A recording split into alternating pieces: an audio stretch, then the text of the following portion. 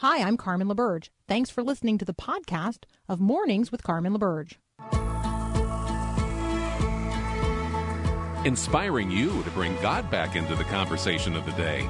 This is Mornings with Carmen LaBerge on Faith Radio. If we're gonna fly, we fly like eagles, unstoppable. If we're gonna fear, we fear no evil. We will rise, by your power we will go, by your spirit we are bold. If we're gonna stand, we stand as giants. If we're gonna walk, we walk as lions. Wow, who knew there was such a deep division among the Mornings with Carmen listeners? Wow. I did not know when I asked the dressing, stuffing dichotomy question that there was going to be such input. So if you would like to weigh in, I am taking input now on the text line, 877-933-2484. The question I asked was, do you call it dressing or do you call it stuffing? Cody let me know from Wyoming Wisconsin. Sorry, Cody in Wisconsin. Cody, Wyoming is a place. Cody in Wisconsin is a person. This is the first time I've ever even heard the term dressing in replacement for stuffing. So your worldview is being expanded today, Cody, because it's actually quite a debate, even amongst the people right here. For those of you who say that it is it's stuffing, and that dressing is what goes on salads, what kind of dressing are you putting on that cranberry salad? Because aren't we having cranberry salad? And is it gelatinous? And are you making other gelatinous things? And that just takes me to like those 1970s cookbooks where people put all kinds of things in. All right, I'm gonna have to stop right there. What is going on your Thanksgiving table? We will unpack more of this menu, recipe, all kinds of things tomorrow, because tomorrow will be Tasty Tuesday or Taste and See Tuesday. So I will be sure I have more to say about these things. But if you want to weigh in on the debate about whether or not it's called dressing or stuffing, lots of input like this from Jacqueline. You could call it both or either. Some goes in the bird, that's the stuffing. The rest goes in the pan, that is dressing. Both help leave us feeling stuffed. Yes, and maybe less dressed because we have to unsnap our pants. I don't know. Maybe you're wearing elastic pants. You get the whole thing. You get my whole concern here, right? We could talk about whether or not we are going to be, dressed in covered in Christ, over all things, putting on love. I got all kinds of thoughts going on about Thanksgiving. Okay, here's an important headline this morning that I don't want you to miss, and thank you for those of you texting in right now at 877-933-2484, even those of you texting in with lots of exclamation points demanding that I not call things that are related to cranberry as salad. Oh, just cranberry spread with, oh goodness, with whole berries and then some of that, is it lefse? Yeah, No. It's called lefse. Mm-hmm. Beautiful. Wonderful stuff. I remember having the lefse conversation before on this program. I don't feel like that went well for me. So we might, I know that's going to be a debate for another day. All right. My one good news headline this morning, and it's mixed. Right? The good news headlines sometimes are mixed, but there's good news in this. You will remember that in the middle of October, 17 missionaries were kidnapped in Haiti by a gang who has offered to release them for $1 million a head. Well, 2 of the 17 members of that missionary group have been released. The organization Christian Aid Ministries issued a statement yesterday saying that it was not giving the names nor the ages of those released, but that the 2 are in good spirits after being freed from their captors. We don't know why these 2 were freed. We don't know if these 2 include like the 8-month-old baby who was among those, or one of the other 5 children that was in the group of those kidnapped. So let's continue praying for the 15 who are still being held captive. Let's be praying for their unconditional release. Let's be praying for Christian Aid Ministries. And I think that it's a good opportunity for us to ask questions like, what's a life worth? I mean, these kidnappers are willing to sell these people back at $1 million a head. What's a life worth? And maybe this, what would you do? What would you do if you were imprisoned as a Christian, in no small part for being Christian? How would you make use of that time in prison? Paul made good use of his time in prison. I guess my hope is that these Christians imprisoned in Haiti are making good use of their time as well. I'm praying for them to be healthy and encouraged. Certainly we will not forget them nor their plight. All right. We have got Linda Mental waiting in the wings. She and I are going to talk about all kinds of things leading into this Thanksgiving, gratitude among them. Keep those texts coming about stuffing or dressing. That is the debate of the day. 877-933-2484. We'll be right back.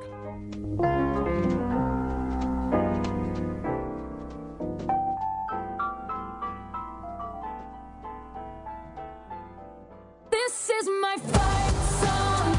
Take back my life song. Prove I'm alright song. All right, joining us now, Linda Mental, and she's now in Tulsa, Oklahoma. Linda, welcome back to Mornings with Carmen. Hey, it's great to be here, and I'm ready for my weigh-in. You are? Yes. All right, so no is debate it here? No debate. Is it dressing or is it stuffing? No, when you grow up in the Midwest like I did, it's definitely stuffing. Goes in the turkey. There's no debate on this because we, at least in Michigan, that's the way we do it. So what if you don't have what if you're not making a whole bird? What if you're just making a turkey breast? How does this work? When it's just stuffing. You're just making stuffing and you're putting it in a pan. It just is stuffing. Now we use the term dressing. You know, you can dress the turkey. That's sort of like a verb. You're dressing it, but it's definitely stuffing in the Midwest. So we have one person weighing in. I don't think they've ever texted in before because the text line doesn't recognize them. And they texted in from the 612 area code with one word. Yeah. And their one word is dressing. And so here's the thing. Let me let you know. If this is the first time you've ever participated on the text line, other people are writing paragraphs of testimony for why their answer is correct. So I appreciate the economy of words friend in the 612 area code who just said, on my side of the debate, dressing. Dressing. There you go. Okay. All right. This is a little like Thanksgiving. You know, this is going to be a little bit like what's going to happen in families. It is. So what happens, Linda, if I show up to Thanksgiving with a person I love, but a person that others around the table don't love? I am reading this on your blog at drlindamental.com. I love him, but my family does not. Yes, and that is going to be a tension that's going to be there for the entire meal and the entire visit, right? We all want our families to validate us. We all want our families to accept the people that we accept. But it gets a little dicey during this time of the year when you bring in people and everybody's not sure or they may have different feelings about that person. Now, I think there's two issues here that you have to think about. You have to think first, is my family fairly healthy? If your family is fairly healthy, then their opinions should matter a bit because they know you very well. They know the type of person that might work well with you. Sometimes they have a little bit more objectivity.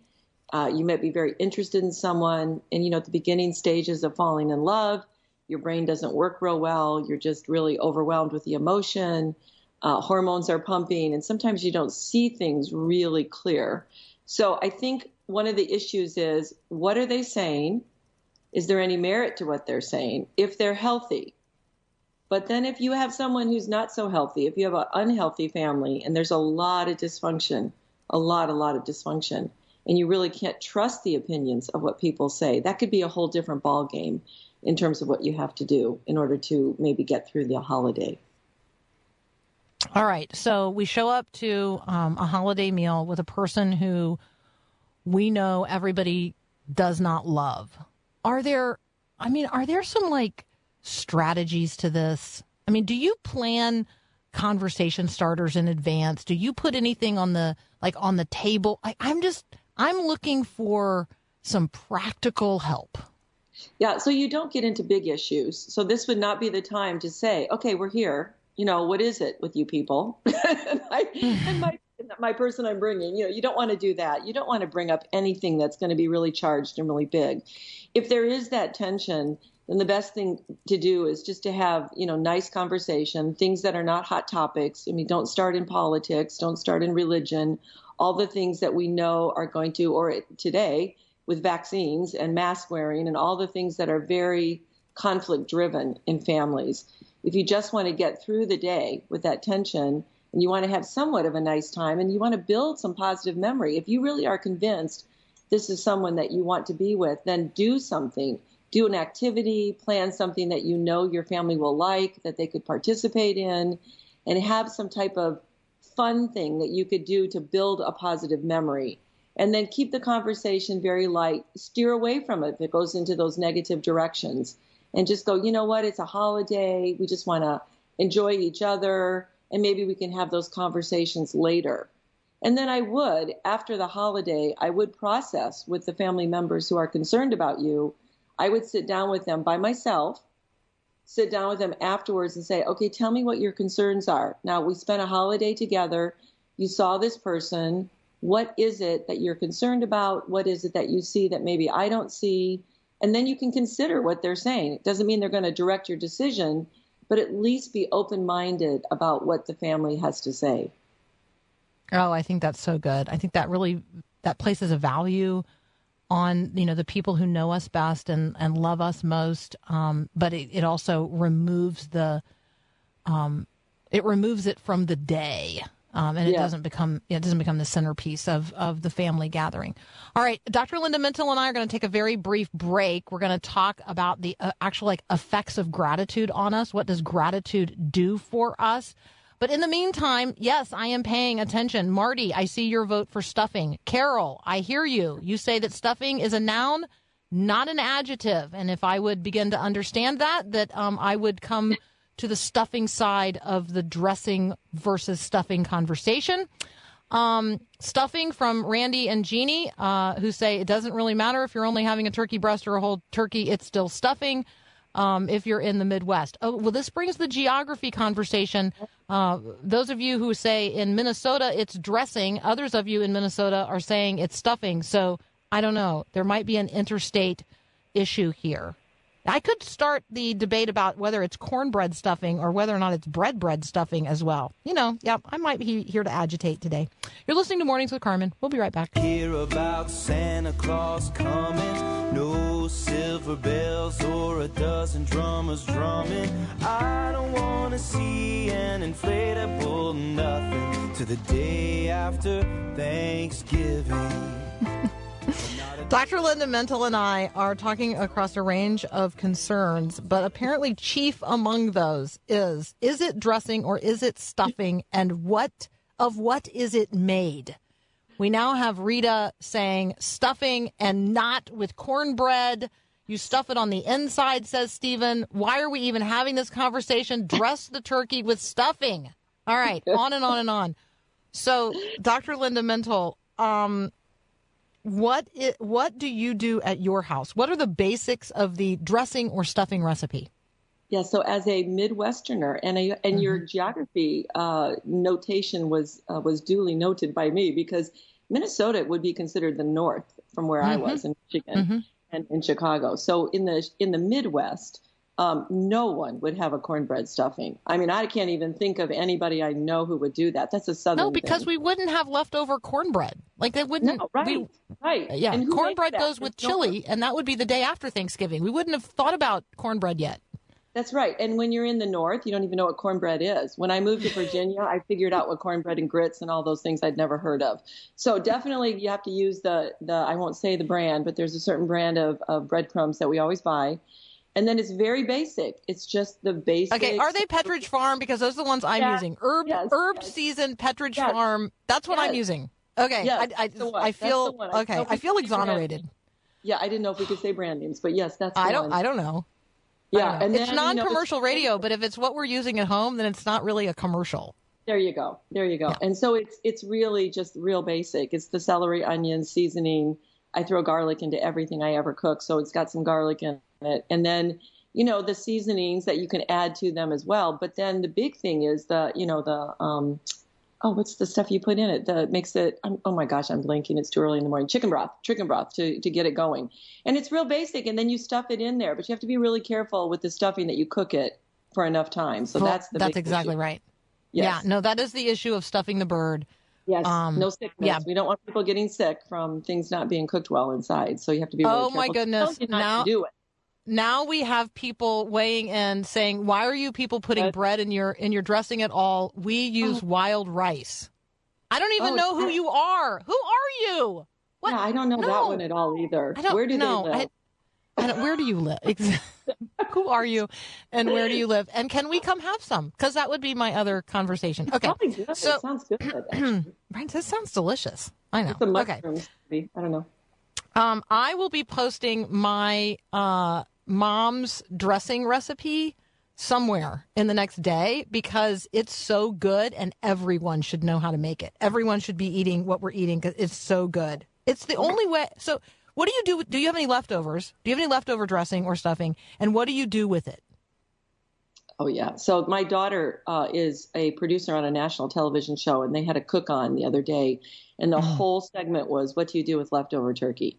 Mm-hmm. So these are good suggestions. You can just Google this, and you can find all kinds of things. But by the fourth day or the third day, we're all sick of it. Yeah. The rest of it so I will tell you one of the things that we do is we usually like on the Saturday, because by then we really want to get everything used up. Yes. We get the waffle iron out. You take a scoop of your leftover dressing or stuffing. I don't really matter what you call it at this point. You put it in the waffle iron and you press it down.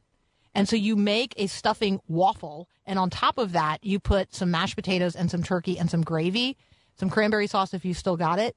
And you have it as a brunch item. So there you go. Oh, a little bit like chicken and waffles. I guess it's a new take on that. A little bit. All right. So before we completely run out of time, what does gratitude do for us? Oh my goodness. It's body, mind, and spirit. So it is so important, not just to do it Thanksgiving, but to always do it. I mean, every day of the year. So physically, I don't know if we always think about the physical benefits of gratitude, but it really does make a difference. When your focused brain is on something positive, it distracts the brain away from pain and aches, and then it lowers your blood pressure as well. It really does help your immune system, and we're all trying to keep our immune system up during this pandemic time. So if you do gratitude exercises every day, whether those are verbal or whether those are writing, it's going to focus your brain in a way that's going to take away some of that pain and boost a lot of physiological processes. And it will help stress. And we all need some stress help during this time as well. So it really does make a physiological difference. And then psychologically, when we do this, of course, it's going to make us feel better. It's going to help our mood. It's going to make us feel more alert because it actually does release the dopamine in the brain. And that's that neurotransmitter that is responsible for reward and making us feel good. And that's the one that people want to activate in a healthy way. And gratitude is one of those. And then socially, it's interesting. There's a lot of research, Carmen, around if you're someone who speaks gratitude a lot, people want to be with you. And that just makes sense. People want to be around you. They're like, wow, I just have a good feeling when I'm with that person. And that's because that person is staying on the positive and they're saying positive things. So people who express gratitude are usually more outgoing. They're more compassionate. They're more helpful to other people. And they are people that you just feel like have this generous spirit about them. And of course, we know spiritually, and this is the big one because it's all over. There's so many scriptures in the Bible to give thanks and to give thanks with a grateful heart. That when we speak those things, our spirit also soars. And again, it focuses on the goodness of God, which is always a positive in our spiritual life. Linda, this will not surprise you, but the debate rages on the text line. There has been a lot of input during this segment on the debate between stuffing and dressing. I like the person who texted in, why in the world would we eat anything that we had put in a dead bird carcass? I got Lois weighing in saying, I think a lot of this depends on the generation. So she wants to make this a debate among generations. We got people who want to make it a debate about geography, generation, all okay. And then I definitely have people. Yeah. What are we eating? If Chad, if we're not eating turkey, what are we eating? Like, I need to know. I need to hear from you. And then Jacqueline would like to have us have another debate. Jacqueline, this is going to have to wait till tomorrow, I think. Let's find out, do people call them sweet potatoes or yams? Oh, no, there is a difference. I just read that. I was so confused about that. I'm like, why do we keep saying and confusing those? But a yam and a sweet potato are two different entities. So you have to look that up and figure that out. Because one is the most hated food. One is the most hated food of Thanksgiving. I won't tell you which one. Oh, yams are probably the most hated. Sweet potatoes are the most loved. I mean, I don't know. I don't know. I don't know. We're going to have to find out. There's so much research to do and so little time to do it. Dr. Linda Mintle, thank you as always so much for delighting our hearts today. You guys need to visit with Linda online, drlindamintle.com. Grab the piece, What Does Gratitude Do for You? Part of it is giggles and joy. So there you go. We have had some of that this morning. We'll be right back.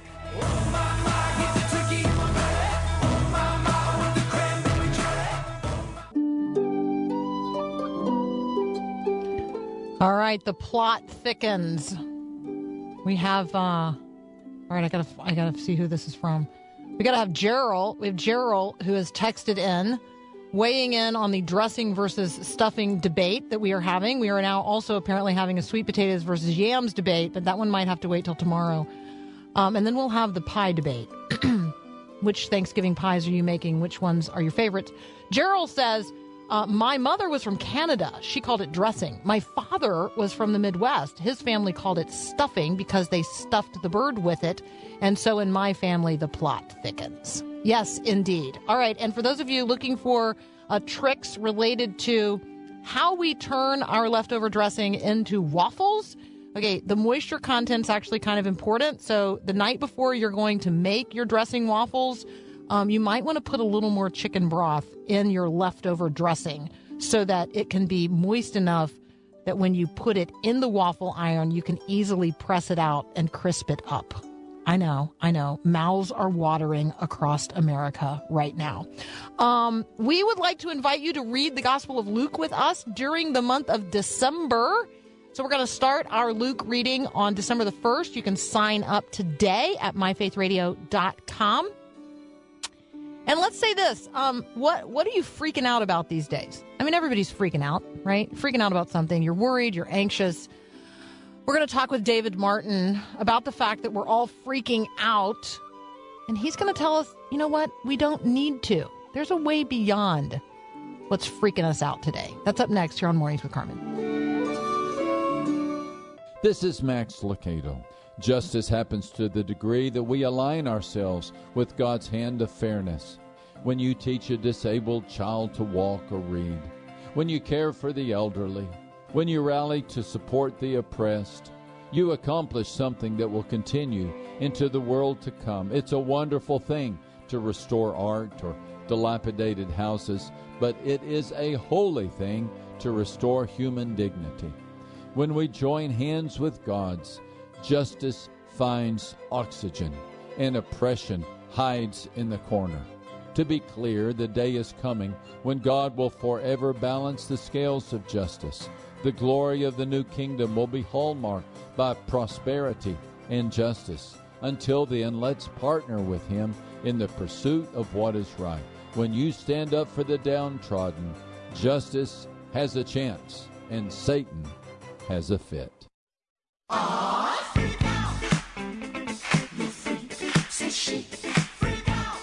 All right, joining us now is David Marvin. So he is a pastor of young adults at the Watermark Community Church in Dallas. He's the leader of something called The Porch, which we are going to investigate with him. Apparently, thousands of young adults are getting together. It's kind of like church, but not the way maybe you know of it. He is also coming today as the author of We're All Freaking Out and Why We Don't Need to. David, welcome to Mornings with Carmen. Yes, thank you for having me. I'm so pumped to be here. That is everything that you just said. I have tons of questions for you today, but leading the list of our questions here, because we've been debating it among listeners this morning, is it called dressing or is it called stuffing? I would say it's called stuffing. Mm-hmm. Mm-hmm. But I'm from the South, and I'm from Houston. Okay. So, is it made with cornbread where you live, or is it made with bread? It's made with I think it's made with bread. Mm-hmm. Like just normal you bread. would know. You would know if it was made with cornbread because that your family would have a particular pride related to that. So we also have people weighing in this morning saying that their dressing is made with wild rice. So anyway, there's all kinds of things going on out there. Oh, all right. I know. David, we could just have a buffet of all kinds of dressing/stuffing items. Okay, so tell us about the porch, first of all. Define a young adult. What are they? Why are they coming? What are they coming for? What's happening at the porch? Yep. So the porch is a young adult ministry in Dallas, Texas at Watermark Church, which you said. It is a gathering of about 3,000 in Dallas. We have 15 satellite locations everywhere from Cedar Rapids, Iowa to Des Moines, Boise, Idaho, and Cincinnati, Ohio.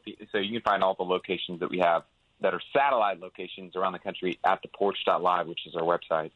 And it's a gathering on Tuesday nights of young adults that come together to worship Jesus, be equipped and understand his word, and more deeply connect with other young adults with a similar worldview. And so young adult is, we would define as anybody, 18 to 35, but we're not, taking a card at the door. And, it started about 13 years ago. I've been working with the porch for 10 years, and it has been amazing to see God just work in our midst. And young adults are starved. They say this generation is, opposed to God, anti-religion. And I'm sure there's truth in that, but it's definitely not what we're experiencing in Dallas. And I would say in the 15 other locations that are all over the country in 9 states. All right. One of the things that David and his friends talk about and talk amongst themselves about is the stuff that's freaking us all out: anxiety, fear, depression, all kinds of things. So the book is We're All Freaking Out and Why We Don't Need to: Finding Freedom from Your Anxious Thoughts and Feelings. David, why this book? Why now? What are the issues that you're addressing? And maybe what's the takeaway? Yeah, so this is a book on anxiety. It's not a last line of defense. In other words, for Christians, we're commanded to have God's word, the Bible, as our first line of defense on facing or combating really anything, and in particular on anxiety. And so this is meant to be a first line of defense on what it looks like to understand what God actually teaches about anxiety and how to combat it. In other words, by first line of defense, my wife is a counselor. I think the counseling field is incredible, in psychology and medication, all that stuff are gifts God has given us. But those are to be supplements to our battle against anxiety, not replacements for God's word in our battle against anxiety. So this book is all about how, and really particular, what God says about anxiety and how to combat it, and providing a first line of defense. Anxiety rates are exploding, especially among young people, and the pandemic did not make things better. It only made them exponentially worse. And so this is an attempt to help people really know what God teaches about anxiety, which in my opinion is often really, really misunderstood. Okay, so let's dig into that a little bit, because obviously you're addressing strategies that have worked in your own life, but you're really doing this by offering up biblical strategies for getting on the other side of anxiety, worry, and fear. Let's tee up one of those. So what would be a biblical strategy to get us to the other side? Well, I'll give one that is often misunderstood. So when Paul says, and I think it answers the question you're saying, and so it provides both. When Paul in Philippians chapter 4 says, "Do not be anxious about anything, but in everything by prayer and supplication, with thanksgiving, let your requests be made known to God, and the peace of God, which transcends understanding, will guard your hearts and minds in Christ Jesus." Most people read that verse, and they assume Paul is saying, don't be anxious, just pray, which is, not bad, but it's a really oversimplification of what the Bible actually teaches. In other words, the Greek word that Paul uses for not be anxious is the Greek word merimnao. The Greek word merimnao, because the Bible is written, our New Testament is written in Greek, it's a word synonymous with meditation on anxious and fearful thoughts. So Paul is saying, do not meditate and dwell on anxious and fearful thoughts. the idea that Paul's saying, hey, never be anxious, just pray, that's not true, and it's not possible. You know, the idea that you'll never have an anxious thought is just impossible. You're going to have those. I'm going to have those. What is possible is what Paul is saying, which is when those thoughts come, choose not to dwell or meditate and focus and fixate on those, which is possible. And I've never heard anybody in life, you know, just, and I'm sure you have in 15 years of working in ministry, say that they would disagree with Paul and say that, you know, what changed their life for the better was every day waking up and dwelling and meditating on fearful and anxious thoughts. That really helped them. No, nobody would say that. And so that's one example of Paul saying, hey, don't dwell and fix and meditate on those things when those fearful, anxious thoughts come. Rather, bring those to God in prayer. And then where he goes next in verse 8, whatever is true, noble, lovely, worthy of praise, meditate or think on these things. And so now when you begin to understand that, and that's one example of the many teachings the Bible has on anxiety, but that's just one that's often misunderstood is don't worry, just pray. And that's not what Paul's saying. He's saying don't meditate on those fearful, anxious thoughts. Bring those to God, and then meditate on these things, what's true, lovely, noble, and worthy of praise. If you are looking for help like that, David Marvin offers a number of biblical strategies that are intensely practical for getting to the other side of anxiety, worry, and fear. And we are giving copies away today of We're All Freaking Out. So you can text the word book to 877-933-2484 to enter the drawing. David Marvin and I will be right back. Don't freak out if I'm not okay. Don't freak out if I tell you things. Don't freak out if I leave you. All right, we are continuing our conversation with David Marvin. You can follow him on Instagram, Twitter. He's in all the places. I like his Instagram follow. I also like the Instagram follow for The Porch. That is the organization with whom he serves, and you can find them on all the social medias as well. We're talking about David's book, among other things. We're talking about his new book, We're All Freaking Out, and why we don't need to. And yes, we're giving away copies today. You can text the word book to 877-933-2484 to enter that drawing. David, let me just go ahead and acknowledge. So sometimes we feel guilty, or people try to make us feel guilty for not freaking out when other people around us are freaking out. Like, you know, somebody's all freaked out about, pick your topic, global warming. That's a good one. And then they make me feel guilty that I'm not all freaking out about that. So can you help me? Well, that would be a problem of really somebody projecting. You know, I think if they're not a believer and you're marked by peace that comes from walking with Jesus, then they should be confused. They should be. The world is, you know, Psalm 2 talks about, you know, raging in vain. And so I think if you're not a Christian, they should be confused and perplexed by that. It's funny, though, you mentioned guilt and the relationship it has with anxiety. I think there's often among the church a guilt that is associated with people who have anxiety, and they feel like I can't say that I'm anxious among other believers because, you know, they'll tell me to just have more faith, or if I really had enough faith, then I would not be as anxious.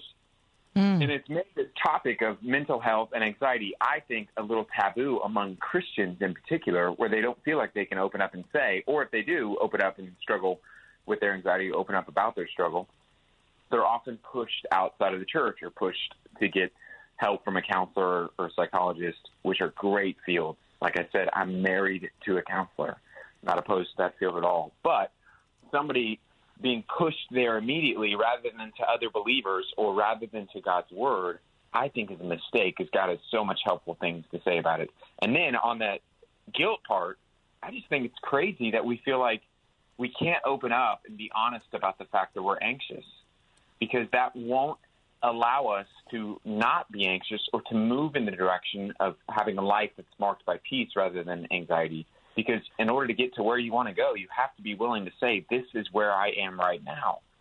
And so in my experience, often it's mental health that has a guilt association with it. But really, it's kind of amongst Christians. People feel like I shouldn't have this, and I feel bad that I have this. And I can't talk about the fact that I battle with depression, mental health, anxiety. I love that. I have a couple of verses that I sort of internally and then sometimes externally. Internally, I turn to them. Sometimes I externally share them. One would be 1 Peter 5:7, just acknowledging that Peter was anxious. Like, right? There's the only reason that Peter would say to us, cast all your anxiety on him because he cares for you, is if Peter understood that we get anxious. And, you know, and I feel like, you know, Peter, you know, when he tried to walk on the water and then he saw all the waves and he starts to sink and drown and cries out to Jesus, I imagine he felt a little fear and worry and anxiety in that moment, at least. I mean, there are definitely examples of the people walking with Jesus who are with him, and yet their hearts are troubled and they are afraid. Otherwise, Jesus wouldn't have said to them, peace I leave with you, my peace I give to you, and I don't give as the world gives. Let, you know, not your hearts be troubled and don't be afraid, right? So, I mean, Jesus wouldn't have addressed it with his own disciples if it wasn't real. Yes, you're so spot on. Yes, yeah. And in Mark chapter 4, he is in the middle of the boat. Everyone knows that it's famous. He's sleeping on a cushion. His disciples wake up, or they go, and they're in a storm on a boat in the middle of the water, and Jesus is asleep.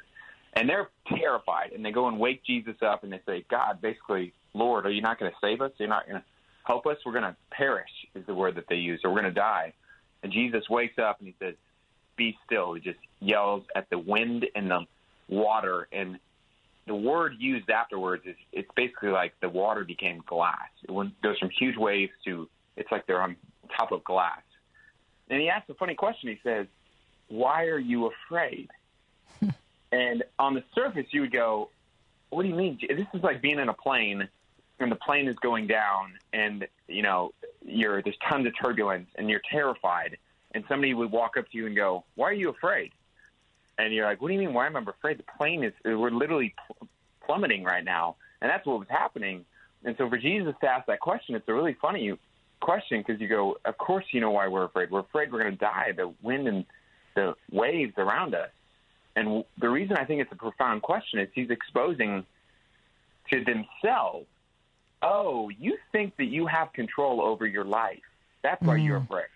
You think that really, as long as things are going well, like you're in control and you are in the driver's seat in terms of when you're going to die and how long you're going to live and all of that, or whatever is in front of you today. And when you stop and think about it, that's why he's asking that question. He would have known that, of course, it's not just the winds and the waves. It's that you think you're in control, Peter, or John, or Andrew. And he's pointing out to these men who, like us, didn't have perfect or picture-perfect lives that weren't marked with anxiety and mental health and problems. They were men that had anxious feelings and thoughts and anxiety. That's so good. I think the fear of death, the fear of what's beyond death, the fact that we really do not get that beyond this, if we're believers, we get to spend all eternity in the fullness of the presence of the living God. And that is so far beyond anything we could even imagine as the best and greatest, magnificent, good, awesome reality. Like, we're so captivated by this world, and when we imagine even as believers that somehow this life is all there is, and so we desperately cling to it. I suspect that's also part of what was going on with Jesus. Like, why are you afraid? Because, you know, after this, when this momentary life comes to an end, you could get to be with the Father forever. And he's like, let me tell you, that is better than this. Yes, that's so good. No, I think you're spot on. That perspective, it really does. I mean, there's going to come a day where we look back, I'm sure you're right, Carmen, for, you know, 1,000,000 years from now, Lord willing, Jesus has already come back and we're all in heaven. And you look back and we're going to go, oh, man, we were so worried about so many things that were so temporary and fleeting and silly. Just like when we look at our kids, or, you know, if somebody looks at their children, I look at my kids and the things that they worry or panic about or freak out about, or even children in high school, and just all the things that in these different seasons of life were such a huge deal. And then you look back and you're like, oh, man, that really wasn't that big of a deal at all. My guess is you're so right. For all of eternity, we'll probably look back. And it's not that things aren't real and hard and that people are walking through it, but we'll probably look back with much bigger and greater perspective. Mm-hmm. Yeah, I think so too. All right. I look forward to opportunities to continue the conversation with you. I already like you a lot. I like you too. Bye. All right. That's David Marvin. You ought to be following him, like not in a lurky, strange way, but in a really positive way. Among other things, he is the author of We're All Freaking Out. He heads up a ministry called The Porch. He is on the staff at the Watermark Community Church in Dallas, Texas. He's not hard to find. David Marvin. What a delight. Thank you so much for joining us today. Thank you, Carmen. Happy Thanksgiving to you and your people. Yes, to you too. So fun to be on Thank here. you. Thank you. All right. You can text the word book to 877-933-2484 to enter the drawing for the copies we have of We're All Freaking Out and Why We Don't Need to that we're giving away today. And yes, for those of you who continue to text in about the debate about dressing or stuffing and what's in it, I concur that sage-flavored sausage is an essential component part of your dressing or your stuffing, whichever one you're making. Thank you for those of you who have supplied me with some recipes for making dressing or stuffing with wild rice. Those all sound yummy. Keep them coming. Keep them coming. I can pay attention to the text line all day long if you want to engage there. So, all right, we are almost totally out of time. Paul also wants me to start the debate about whether or not it's too early to start listening to Christmas music. So, Hey, I vote for Friday. Don't bring me on into that. this now. Don't. I vote for Friday on that. Friday for Christmas music. Let me get through Thanksgiving. Have a great day. God bless. Thanks for listening to this podcast of Mornings with Carmen LaBerge from Faith Radio. If you haven't, you can subscribe to automatically receive the podcast through iTunes or the Google Play Music app. That way you never miss an episode. It's also available anytime at myfaithradio.com.